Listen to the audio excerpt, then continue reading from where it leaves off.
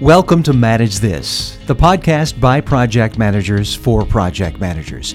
Every 2 weeks we meet to talk about the things that matter to you in the dynamic and constantly evolving domain of project management. We know the challenges you face, and it's our hope that we can help you learn to meet those challenges and even prosper from hearing the experiences of others who have gone before you. I'm your host, Nick Walker, and with me are the two guys who are responsible for most of the learning around here, Andy Crow and Bill Yates. And Andy, we have in the studio with us someone whose job it is to make your stomach growl and make your mouth water for one of the most popular fast foods on the planet. That's right, and to make my stomach turn a little bit sometimes with the creative ideas that I have to figure out how to do. All right. So it all works. Well, let's get into As the Stomach Turns this morning. So, well, all right. That's a great title for this. Wow, I'm so fortunate to be here today. Steve Nedvedick, you're the Senior Manager of Learning and Development and Innovation Specialist for Chick-fil-A Incorporated. Steve, you've been with the company since 1988. You've worn a number of hats, film and video producer, marketing consultant, and program manager. And it's my understanding that in your current role, you teach, you coach, you facilitate sessions that help staff members solve the tough business problems that come up. But you're also on the board of directors at the theatrical outfit in Atlanta and on the Innovation, Creativity, and Entrepreneurship Council at Wake Forest University. Steve, welcome to Manage This. What a lot of hats you wear. I guess that's either because I have a big head or I'm not good at anything. But thanks, Nick. I appreciate being here and spend this time with Andy and Bill. It's going to be great. Looking forward to it. Really do appreciate the opportunity. And we have a lot to talk about. So let's jump in. Yeah. You are an innovator at a company that does $8 billion in sales every year, I understand. Right. And you work with other innovators who dream big and bring creative ideas for new products and services. And from what I know of Chick-fil-A and from what I've tasted of its products, it seems to be a company built on innovation. That's right. Actually, innovation is really in our DNA, and it started with our founder, Truett Cathy, who was just wired that way. You can call him an innovator, you can call him an opportunist, an entrepreneur, just a big creative guy, whatever you want to call him, but he was all those things. And it's been an interesting journey over the last 30 years to see how the organization has moved and shifted within that culture for this one man who started with one restaurant in 1946 to create this giant chicken company. How many restaurants are there today? There's 2,000 plus. Wow. At some point in time, you just kind of stop counting, because every day you get the email, we just opened up this one, we've just opened this one. Now we're looking at where are the interesting places that we're opening where we haven't been before. So suddenly a restaurant opens up in Detroit, my hometown. That's very interesting because we didn't have any there. Or you're thinking about going internationally. That's, interesting, conversation to have. Selling a lot of chicken. People are eating more chicken. That's good. Yeah, eat more chicken. Eat more chicken. So, innovation doesn't happen overnight. It's a process. Can you tell us a little bit about how that began? Well, for Chick-fil-A, there's having the DNA of your founder being in the camp of innovation is a blessing, because it allows you the freedom to really want to try things, to want to grow things, and to want to develop things. But our journey hasn't always been a journey of innovation. In fact, there were many, many years where we were really more of a culture of continuous improvement versus a culture of innovation. So that the journey of getting to where we are now, where we've had to create a discipline and a process for innovation has been decades long. But it's a really great story. But Steve, when you talk about the culture of continuous improvement, that is a second cousin to innovation in general, because there's this idea that things stay static. We have continuous improvement in our DNA. That's part of our part of what we do. So we're constantly changing and improving our products, but it's every single time we touch it. Every single time we come back, we try and improve.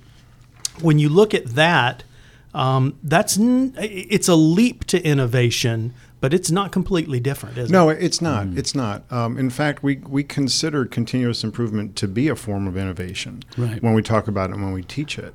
It's just it doesn't stop there. And the level of risk that you have to be willing to kind of choke down when you're trying to get into a breakthrough or disruptive innovation, that's just tougher for some people. It's tougher because where their business model is in their history, and then sometimes it's just tougher for people based on their wiring. I married an accountant, and I love her to death, but I don't want her sitting around the kitchen table, while we're having an ideation session. She breaks into hives. It's just she's not wired that way. Right. But she's got to be the one that's constantly tweaking, moving, and improving the books of the family as we go on, or we're not going to make any progress. So those two things, Andy, you're right. I mean, they are cousins and they have to work together. One of my favorite lessons learned is from the book Built to Last. Which is Jim Collins' book on how brands and organizations stay relevant over time. And in that, among the lessons that he teaches, one of the ones that we keep coming back to is any business that sticks has to do two things really well. One is preserve the core. The other is stimulate progress. And those two things really are connected, and you have to be able to do both of them at the same time. Got to walk and chew gum at the same time. It's fascinating and very relevant for right now, because you look at one of these brands that was one of the most disruptive brands imaginable 100 years ago, Sears and Roebuck, is now fighting for their life.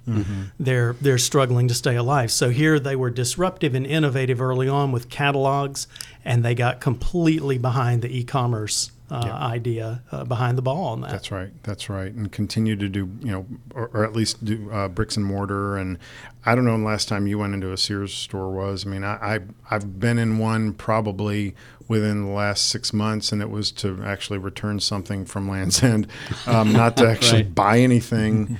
And you just look around and you kind of feel bad. Yeah. It's like, here's somebody that's struggling for identity. And so it's your job not to let that happen at Chick-fil-A. That's right. My job to be a catalyst, to encourage people to move out, to step forward, to risk stuff, to try things, to be creative. So I get a chance to teach and coach to all that, and it's a lot of fun.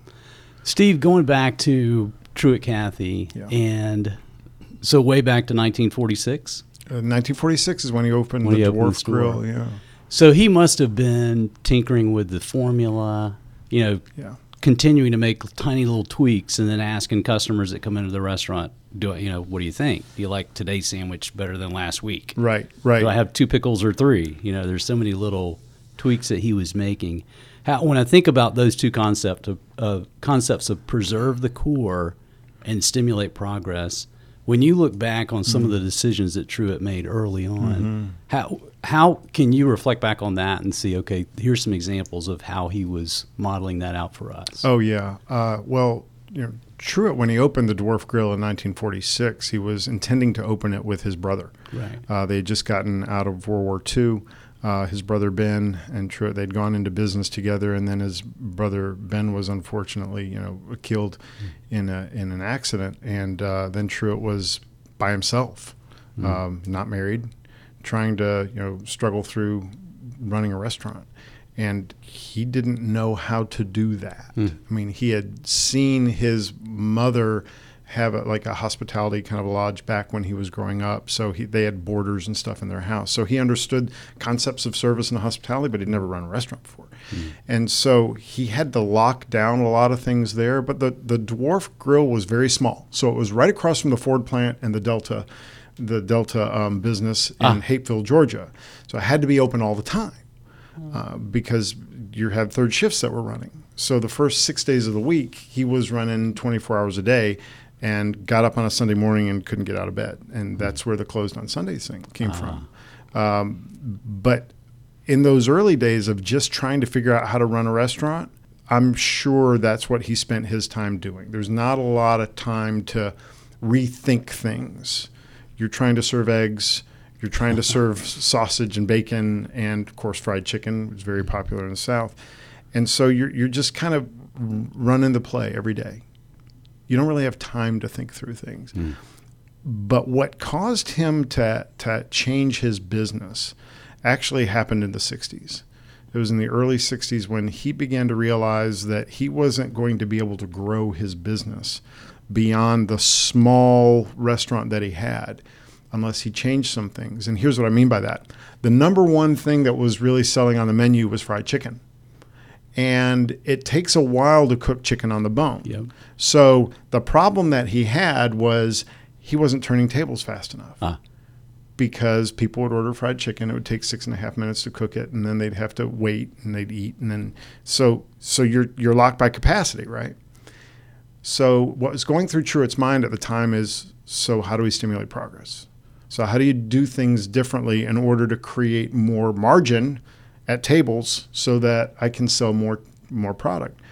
And he had some friends who had some chicken fillets that he began to toy with and tinker with. And you talk about the ability to really do something that is an experiment to try, Right. a spike type of a moment where he's just tinkering with things. He's tinkering with a fillet of chicken. And he can do that on the fly. He can do that in a very nimble way because he's just one restaurateur and realizes that he can take the cooking time down to 2.5 minutes. And he puts it on a toasted butter bun with a couple pickle slices and creates a walkout product that you can eat as you travel or that allows you to eat it faster at the table. So suddenly that real business need of turning tables became an opportunity for innovation. And that changed everything. And that was the birth of the Chick-fil-A sandwich. Wow. And that was early 60s. Yeah. So he'd been going at it for a while. He'd been going before at it he for a had that while. breakthrough. Absolutely. Yeah. Wow. And that was, it was, necessity. Necessity was mother of invention, I guess. Right. But that was the moment where he began to think really differently about what he could accomplish. And then you, of course, had the mall restaurant in 1967. Even the creation of the name Chick-fil-A and the logo, the A at the end of the logo, or the name Chick-fil-A, is Truett's idea. He wanted it to be A number one, A plus, grade A. And so he did a little riff on the word filet, and it became that. And Did Truett call it a riff? He probably didn't call it a riff. I'm not sure that he did that. But he knew what he wanted. Truett always knew what he wanted to try. And so even the first operator agreement, which is the franchisee agreement that we have, was the creation from the mind of Truett, which was a business need. How can I clone myself without figuring out how to go work in another restaurant? And so he created a business model that allowed people who wanted to be in business for themselves but not by themselves to kind of come in and run a restaurant with sweat equity versus the financial capital. Steve, one of the things that I think project managers struggle with, especially with small startup companies, and those are so hot right now, we can all think of examples of those, but one of the struggles for the PM is to come alongside someone like a Truett Cathy who has this new idea and try to help them. So Truett reached a point where he said, okay, I think I'm onto something here, and I can expand this beyond one store. I can, I've uncovered something, but I need help, and I need people to help expand this out. I think a struggle for PMs is, how do I gain the trust while also seeing the vision and making sure that I'm aligned with the vision of this creator and gain their trust so that now I can go implement and take it to the next level. How did that play out with Chick-fil-A? Well, with Truett, in those early days, as he was toying with not just the sandwich but the first mall restaurant, the Greenbrier Mall in 1967, he saw the wave of opportunity in the malling of America. And what he needed as an entrepreneur, as an innovator, was people who could execute. And that's where this great dynamic tension and marriage comes to play between the innovator and the project manager. Because they can't exist without each other. Right. They really can't, especially to take new ground. And you have to learn how to be able to work together. And that probably means, as an innovator, if you are the founder of a new company or a startup, that you have to realize that the people that you need to hire are not going to look just like you. And they're not going to have the strengths that you have. And you have to realize that you need somebody to complement you, not to replicate you. You know, Steve, one of the things, we're very involved in the not-for-profit community as well. Velociteach is. We do a lot of work with local not-for-profits. And something you find there that reminds me of what you just said is a lot of times with the not-for-profits, the traditional path is you find that they have a lot of passion and not always a lot of process. Yes. And sometimes they strongly resist process. Yes. They feel like it constrains them, it locks them in. And so a lot of times that's a value I can bring, is to try and bring what the agile world would call barely sufficient process to some of the not-for-profits that we work with and support, to try and help them get into a replicatable, repeatable, sustainable mode out of that. But you don't want to, at the same time, too much process will crush innovation. Absolutely will. It'll crush passion. Those two are, they overlap a lot, don't they? Yeah, they do. And it's not like an equation. I mean, it's not the kind of thing that you can say you need this plus this equals this. It's a dynamic tension. It is a dynamic tension. And I'm with you, Andy, because I've worked on a couple of opportunities with nonprofits as well, and find the same thing to be true. Nonprofits need business people to help them figure out process stuff, because that's not necessarily what they're gifted at. And you've got to be wise enough to know what to let go. And in Truett's case, what he was wise enough to do is to find somebody in the person of Jimmy Collins, who wound up being, the president of the organization later on, is somebody who will tell you straight out, because I get a chance to have breakfast with him from time to time, and he's a great person, and say, I'm not a leader, I'm just a good follower. And his desire wasn't to be a leader to replace Truett. His desire was to get into Truett's mind, know what he wanted, and then know how to go figure that out. Execute that. And Truett used to tell him all the time, you're not here to solve problems, you're here to prevent problems. Nice. So, as a project manager, you have to think about that, and how do you think ahead so that you're not putting things out there that are going to blow up. And how do you channel innovation? If you let it run unconstrained, you'd have 2,000 restaurant operators who are innovating with recipes and coming up with their little tweaks, and you don't want that. That's right. But you do want to provide conduits for that kind of creative energy as well. Yes, and Truett believed, always that part of his role was to give the operators of Chick-fil-A restaurants enough leverage to go do and be and operate within their communities, because they all were going to have different situations. And Truett didn't want to get in the weeds, but he wanted to have their backs, so that they always knew that they could go to Truett with problems or issues, but Truett was going to encourage them on some ideas on how to solve those things, but not going to solve it for them. And that's where, when you're creating the model, you talk about nail it and scale it, right? So the model's created, Truett worked on the model, but then how do you scale it? And when Jimmy comes on board, and others like him who are gifted in execution and consistency, that's how you scale. One of the favorite stories about Jimmy Collins is, he would go into every single Chick-fil-A restaurant when he made a restaurant visit with a spoon, and he would taste coleslaw. The first thing he would do would be to open up coleslaw and taste coleslaw. And as an operator, you hope that coleslaw had just the right amount of dressing in it, wasn't too dry, wasn't too wet, And he knew that the requirements and the consistency was going to be really, really important in order to scale a chain. And so the folks that were hired in the 70s and the 80s, many of whom are in senior management now, are gifted with that ability to do those things that preserve the core piece, right? The ability to manage the day-to-day toward consistency and excellence, and toward incrementalism, and continuous improvement, which are all things you need when you're growing the enterprise. And then there comes a time when you get large. Yeah, Chick-fil-A's gotten large through the years. Yeah.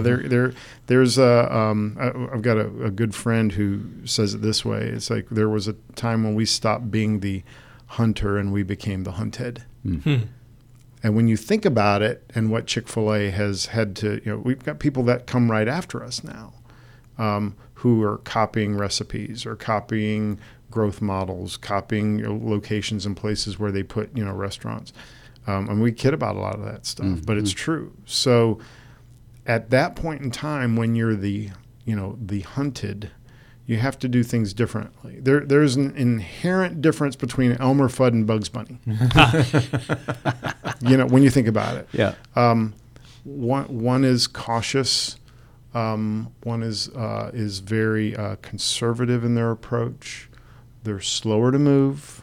They fly under the radar screen, and one is nimble and fast, and they're making quick decisions. And so when you have a large organization that suddenly has to do that, go from being a cruise ship to a speedboat mentality, that's tough because the people that you have in leadership are not used to that. That's not really the giftedness that they have or that they bring. Well, you've cultivated operational excellence in tasting coleslaw, and now you've got a really tightly defined a spectrum of what that coleslaw should taste. That's right. Taste like Jim Cook, the founder of the Boston Brewing Company, says he still tastes every single batch of Sam Adams. Not sure whose job I'd rather have. But the idea now to move and become nimble, and now you got to be quick and agile. That's a tricky thing because you've just built all these processes. There are departments that exist, I guarantee you, to make sure that the recipes are consistent, that the tastes are consistent, that everything falls within, quality control, inspection, things like that. Yes, that's right. I mean, you think immediately of a department like operations, field operations, which is concerned about those requirements and things. But I will tell you that when you are part of a large organization that really is built on the back of consistency and excellence, it's not just operations. I mean, every department, has a big stripe of that preserve the core, and even marketing. You've got to break out and be willing to try things you've never tried before. You've got to be willing to take risks. And it's hard when your mantra has been excellence. Yeah. Because taking risk means sometimes falling short, sometimes failing, sometimes breaking things. And that can rub folks the wrong way when they've been kind of under this umbrella of excellence for so long. Now, it doesn't mean that excellence goes away. It just suddenly has to coexist with stimulate progress. Right. And so that's where you need new talents, new people, folks who can solve problems, folks who think differently, and they have to be able to work together. So you've basically created this whole culture of project managers. Now you're bringing in innovators to layer on top of that. Yeah. And then you're looking around the landscape going, okay, so how do we do this? This is lions and hyenas. Right. Yeah, exactly. Yeah, if I'm, as a project manager, if I'm Elmer Fudd and you're Bugs Bunny, which do I really want to be? So how do you create a culture where both are respected at Chick-fil-A and they see each other as peers? Where they can both thrive. Right. Well, and that's a great question. And I think a part of it is systems and process and definition and a lot of things that we do. But at its core, it's about trust. At its core. One of my very best friends in the organization retired back in January. And when you get to be 30 years in an organization, you realize you're toward the end, not toward the beginning of your career. And a lot of your friends that were with you, you just have had decades to build relationships and trust. So the buddy of mine that retired in January, we both spent years and years and years in the marketing department. And we would laugh because of our relationship with him being the break. He's very deliberative, very much a project manager type of mentality, and I'm an innovator. And I'm the gas, and so he's the brake and I'm the gas. But it was through getting to know each other, getting to trust each other, and know when he's going too slow that I could say, hey, dude, come on, we need to speed up. And he knows when I'm going too fast when to slow me down. And those are the things that you can't prescribe. That just happens when you value people who are different than you are. You spend time with them, and you begin to trust and understand that they're not trying to blow up your world, and you're not trying to blow up theirs. There, Steve, you mentioned Jim Collins, and one of the things I keep coming back to with his teaching is that need for humility. And having, if you want to achieve level 5 leadership, there's that paradox, and humility is a piece of that. And I think of the example you gave with Jim Collins and with Truett. Yeah. And they both, there was a mutual respect there. Yes. One was not going to undermine or do something behind the back. They had such respect for each other. And I know that's a key to the culture and to the success of Chick-fil-A is building that trust and having that humility and finding really talented but humble people. So Yeah. I think you guys are really set apart in that regard. That ideal team player that Pat Lencioni talks about, hungry, humble, smart. Right. Hungry you can tell. Smart you can tell. Humble you can fake. Yes. Humble you can fake. And what Lencioni talks about is that's the easiest one to get wrong. And quite honestly, that's, I think, something that we are struggling with and that all larger companies will struggle with. Because there was a time when you joined, and you joined because it was a calling. It was like, okay, you saw Truett and you were like, man, he's a cool old dude. I want to hitch my wagon to that. And now we're big, And so you want to make sure you're bringing in people who are humble, who have the humility, and who recognize at the end of the day, we're a restaurant company, and you're going to smell like peanut oil. And you got to be okay with that. And that is, so there's a common bond, a common core, a common culture that you have to identify and that you have to all point toward as you're working together. And knowing that you're all striving for the success of the operator in the community. But, if you don't have that common language and you don't have that common culture and that common bond, it's going to be really, really difficult for you to be able to actually work together as business partners. And I think humility is something that you can fake. I agree with that 100%. But I think it's only for so long that Yes. you can fake it. Yeah, it's like that's true. it's like I can hold a beach ball under the water too, but not eventually that beach ball is going to come up and it's going to come roaring up. Yes. And you find that humility isn't so easily faked when failure comes into play. Yes. That's when you see. Add a little bit of stress, and then you see what somebody's made of. There's an organization that I'm involved with right now that's going through a significant failure. And immediately it's devolved into an 8-way finger point. Yes. Everybody's scrambling to find someone to blame, and no one's accepting the blame, and no one's even taking ownership of any of the mistakes. So it's fascinating. Now you start to see, okay, what looked like humility, it's something else now. Oh, that is a great point, Andy, because you see the same thing where when you can find somebody who will say, yeah, I blew it. I was wrong, especially somebody who is in a position of leadership. To do that is fantastic role modeling. And leaders most of them don't understand that. They feel like they've got to preserve a look, a veneer. A veneer, Exactly. right, of being perfect. And we all know you're not. So don't pretend that you are. I blew it. Here's how I blew it. And Yes. here's what I've learned from it. Yes. Here's why that won't happen again. If somebody can do that, you've got a gold mine on your hands. That's right. And when you find that, particularly in a new hire or a younger person, and you realize, Chick-fil-A, there's a lot of grace given when you don't do things right, because we all know that doesn't happen. But it's rare to find somebody that'll raise their hand and go, yeah, I blew that one, and let me tell you what I learned. I heard that person all day, every day. That's what you need. Well, Steve Nedvedic, we are just scratching the surface in this discussion of the necessity of innovation in the history of Chick-fil-A. We have a lot more to ask you. So we're hoping we can carry our conversation over into our next podcast 2 weeks from now. Would that be all right? I'd be happy to. Great. Well, before we say goodbye, though, this time, how can our listeners get in contact with you? Easiest way is either LinkedIn or just email me. Shoot me an email, steve.nedvedek, Nedvidek. That's how I would have spelled it too. Or as my mother used to say, N as in Nancy, E as in Edward, D as in David, V as in Victor, I, D as in David, E as in Edward, K. Not K as in kilo, just K. just K. At cfacorp.com. Well, thanks again, Steve. Andy and Bill, as always, thanks for guiding us. We'll see you all back here in 2 weeks.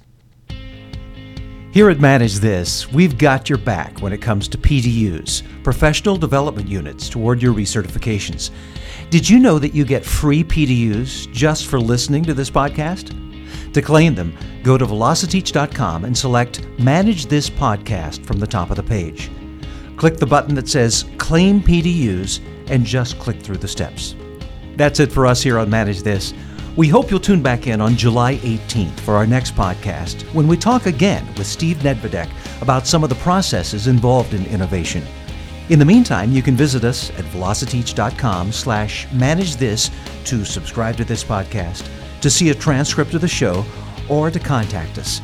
And tweet us at manage_this if you have any questions about our podcasts or about project management certifications.